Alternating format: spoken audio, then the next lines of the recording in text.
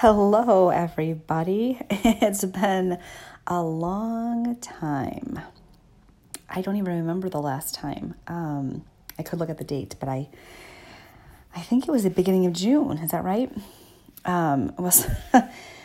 So yeah, it's been a year. This podcast has been on for over a year now. Yeah, and this last year has been not the best. Life has not been so kind to me this year. So I've been kind of back in that survival mode thing for a bit. And I guess I could be grateful that I have so much practice. I do have a lot of practice in that mode, but these days I find myself more angry than thankful. Yes, I am. I am glad that things are not as bad as each individual situation could be. I haven't had any side effects from the radiation on my eye, for instance. And this isn't lost on me. Part of accepting that there are no guarantees in life is acknowledging that there are things that we hoped for, right? What would it look like if what we got, what we hoped for? How could things have turned out, right? And then also acknowledging how things are and expressing our responses to each of these, right? That's kind of part of my, I guess, philosophy or theology on life.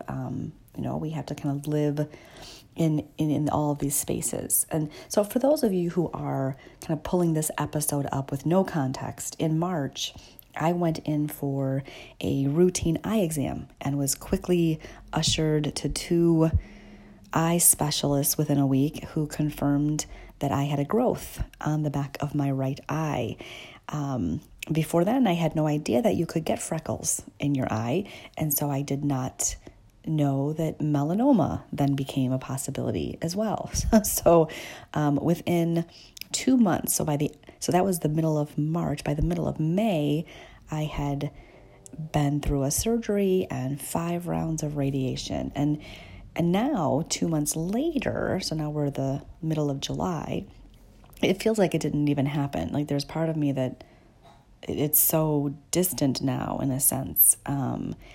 But then there are these moments when I kind of feel the ripples of trauma because it was such an intense and surreal and kind of took over all of life again, right? And then so there's like this vibration underneath my skin. And I'm still noticing these thoughts that kind of come into my mind that are reflective of what stirred up during those months.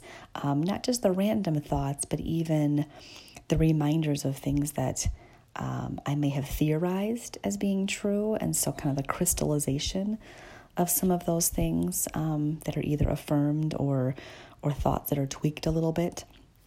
And then fast forward to earlier this month, as I'm kind of still in that space of emerging from, all that surrealness that kind of runs parallel to life during, times of crisis mode and survival mode.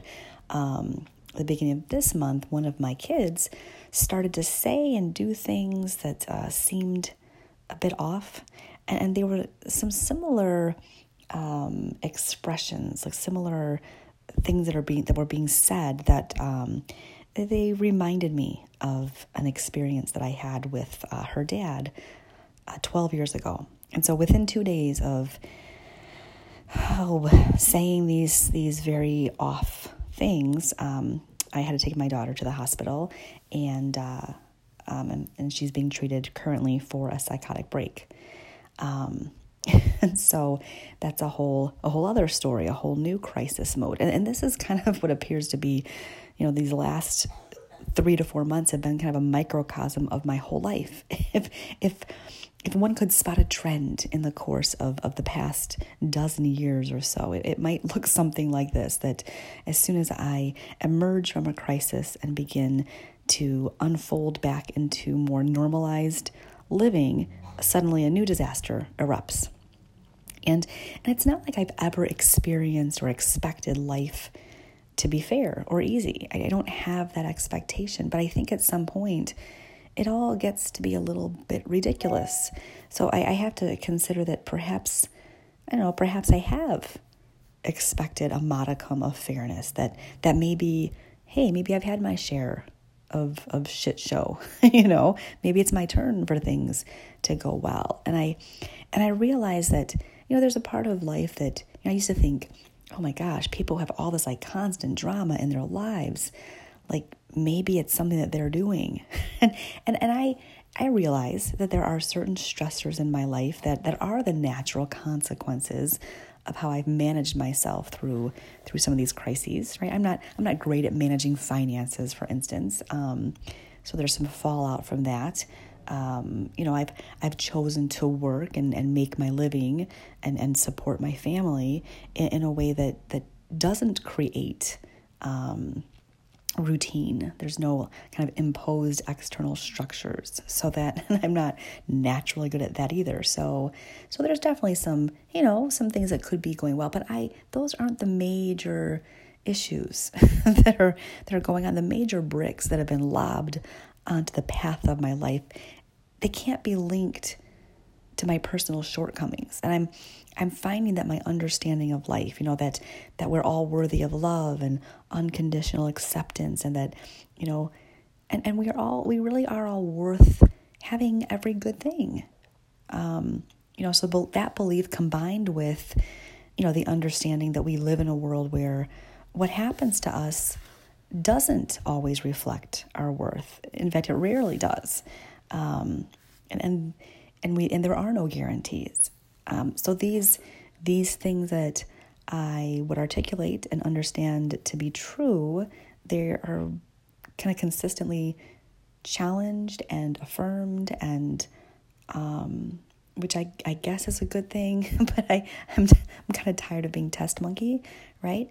And the question then becomes, if what happens to us is not what is reflective of our worth, we can say that how we respond to those things is reflective of our worth, right? So in these situations, do I still cling to my understanding of my worth? Do I slip back into victim mentality, where how I respond to what happens reflects that I'm not worthy?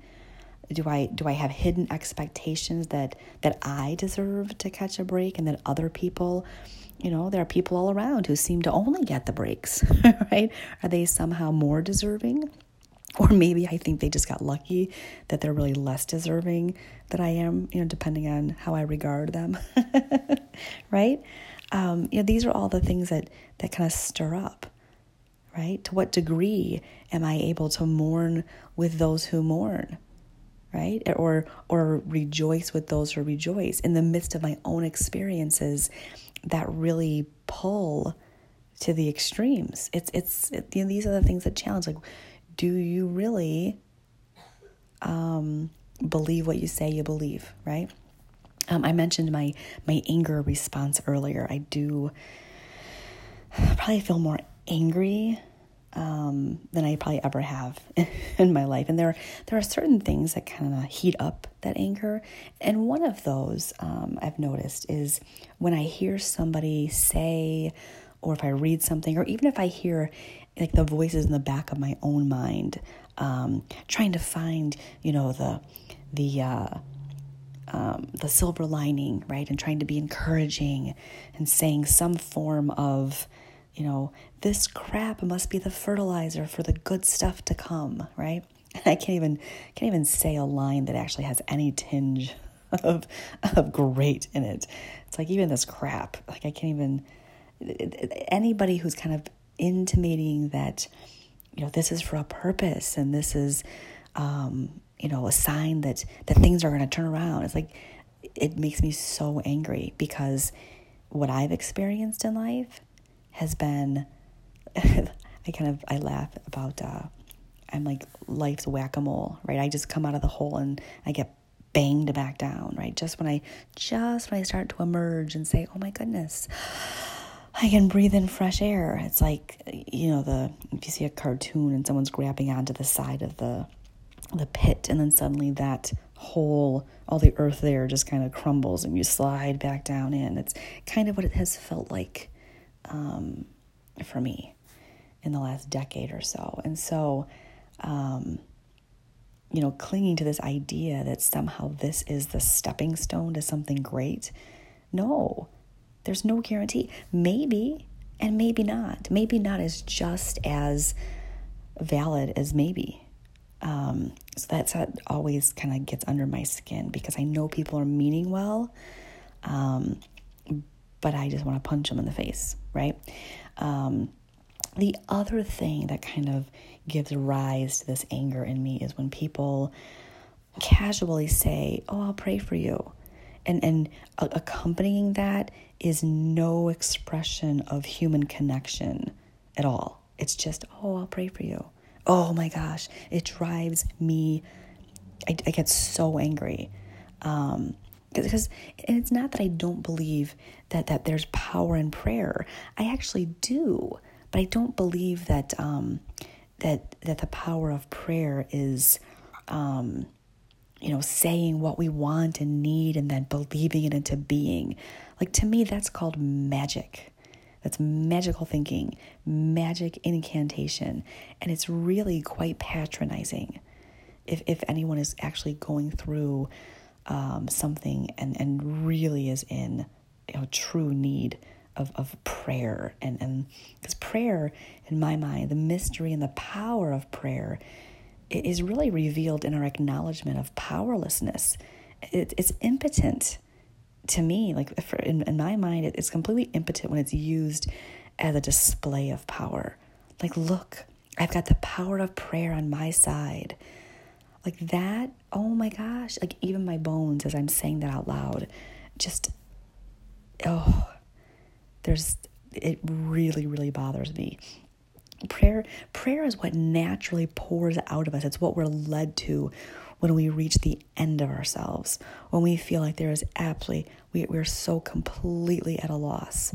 It's kind of like blood is drawn from a cut in the flesh. Prayer is drawn from a tear to the soul. If my soul doesn't feel in some way torn by the needs expressed by another, and in my powerlessness to meet those needs, then I have no business saying I'll pray for that person, right? Prayer helps me meet them in their feeling of having no power. Like, oh my gosh, I don't have anything to say. I don't have anything I can do for you right now. I'm going to pray because I've got nothing. Prayer is an acknowledgement of our emptiness, our impotence. It's our complete end of ourselves and our own power. Prayer helps me. It brings me to that acknowledgement, right? It can bring then, once I get to the end of myself, prayer might be that the last thing that I utter before the thought of a resource that I do have comes to mind. Some way I can contribute to easing the pain in a situation, right? And it the power of prayer, it reminds me that none of us ever are truly alone, and that we all have our limits. We all get to the end of our power and our ability to really affect anything in a in a beneficial way. Even when we feel completely defeated and completely at a loss, we're connected. And so that in that we're never truly and completely lost, even we feel like we are. That to me is what prayer opens up a space for, right? And having said all that, like in the situations that I've been in life and over the last years and years, and then even the last few months and months, I got a million thoughts that pop into my head. I'm constantly processing, and things are rubbing up against my philosophies and theologies of life, and I haven't been able to really organize those thoughts and those responses kind of well enough or clearly enough to keep the podcast going the way I would have liked to have the last couple of months. But that's not because the thoughts are stagnant. So I'm hoping in the next few weeks to start sorting out and settling some of these thoughts that have stirred up, so that I can communicate them with all of you, in hopes that maybe something will resonate. Maybe you'll find something that you relate to, that just gives you the ability to articulate something for yourself that kind of settles into your own bones and creates that space to breathe a little bit better, right? There's been a lot of themes going on in my internal musings that run kind of along the same lines that we've established over the past year in this podcast. The themes of unconditional acceptance of self and others, and coming out of hiding and becoming who we already are. And so I kind of jotted down a few of these thoughts. There have been a lot of things going on in politics. I'm not a hugely political person at all. I definitely run along the line of apathy. But the conversations, or should I say the lack of conversations, the lack of ability to see the other, that's also been a part of what's kind of been swirling around in my thoughts. And so things I want to explore, this fear of the other, and what this has to do with our own belief in an ideal and our threat of being regarded as not right. That's what I think the fear of the other is. I want to talk about that a little bit. What got me to the eye doctor was this year was going to be my year to get my finances in order, and my year to do all the health checkups that I haven't done in the last decade, because I turn 50 next year, which sounds so crazy. So that's kind of what started, like, oh, let's go to the eye doctor first. That's the easy one.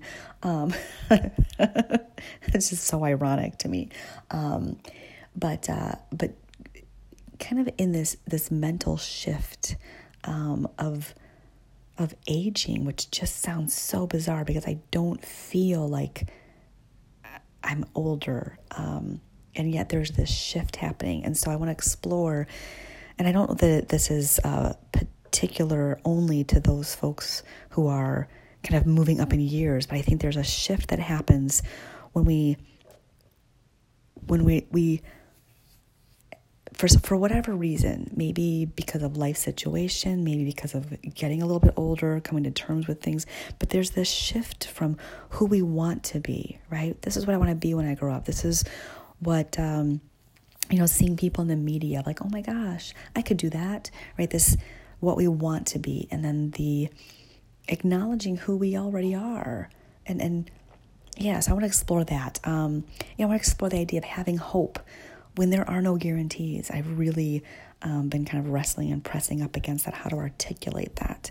I want to talk about the important space and distinction between our desire for certainty and our need for security. What does that look like? And we've talked about equilibrium and risk before, and it kind of goes in that space. I want to talk about kind of this internal work of unconditional acceptance of self and others compared to the external manifestation of that. Discerning where do we limit ourselves? Where do we impose limits on others? And so how do those pieces work together, right? I want to talk about this idea of entering into, this is going to sound really weird, I'll explain, but entering into parallel universes. And I don't mean that in some big mystical way. People talk about like, there's a multiverse. Okay, maybe there is, but I don't know. There's nothing that serves me very well to entertain that too much. So if other people entertain it, yay for them. But what I'm talking about when I say entering into parallel universes, I feel like I've had these different experiences that have allowed me to enter in, like almost like pulling back a veil into this parallel space of life that isn't the track of life that I am living, and yet my track has had to jump over there. So for instance, years back, when it was just me and the 4 kids on our own at the very beginning of that, realizing that I didn't have the resources to make ends meet, and I had to seek out SNAP benefits, so food and that kind of thing, and being kind of going through that process. It was a parallel universe. This last year going through cancer treatments, which I don't even like saying that word, but it was a parallel universe, thinking that, there are people all around us all day long that we're not even aware of. They went and had radiation today, or they're going to be on their way this afternoon, or a round of chemo, or whatever. Like all around us, all day long. We have no idea because the veil is closed. And I've seen behind that veil what that looks like and feels like. And it's a separate universe. The parallel universe of entering into when mental health is a bit off balanced. I have my own experiences with that, but also entering into the experience with someone who is going through a psychosis and understanding and articulating our own responses to that. It's a very interesting parallel universe that intersects ours. All of these intersect our own, but I want to explore that. Okay, that might be a whole group of conversations, right? Something I was talking to a friend with yesterday. I have this cognitive dissonance between therapy and friendships. And so I want to explore when and how do we lean into one or the other? Like when, how? Does one eliminate the other, right? And that kind of taps back into this idea of the ideal and the threat of not being enough. All of that, like all of these things have some overlap because everything overlaps this idea of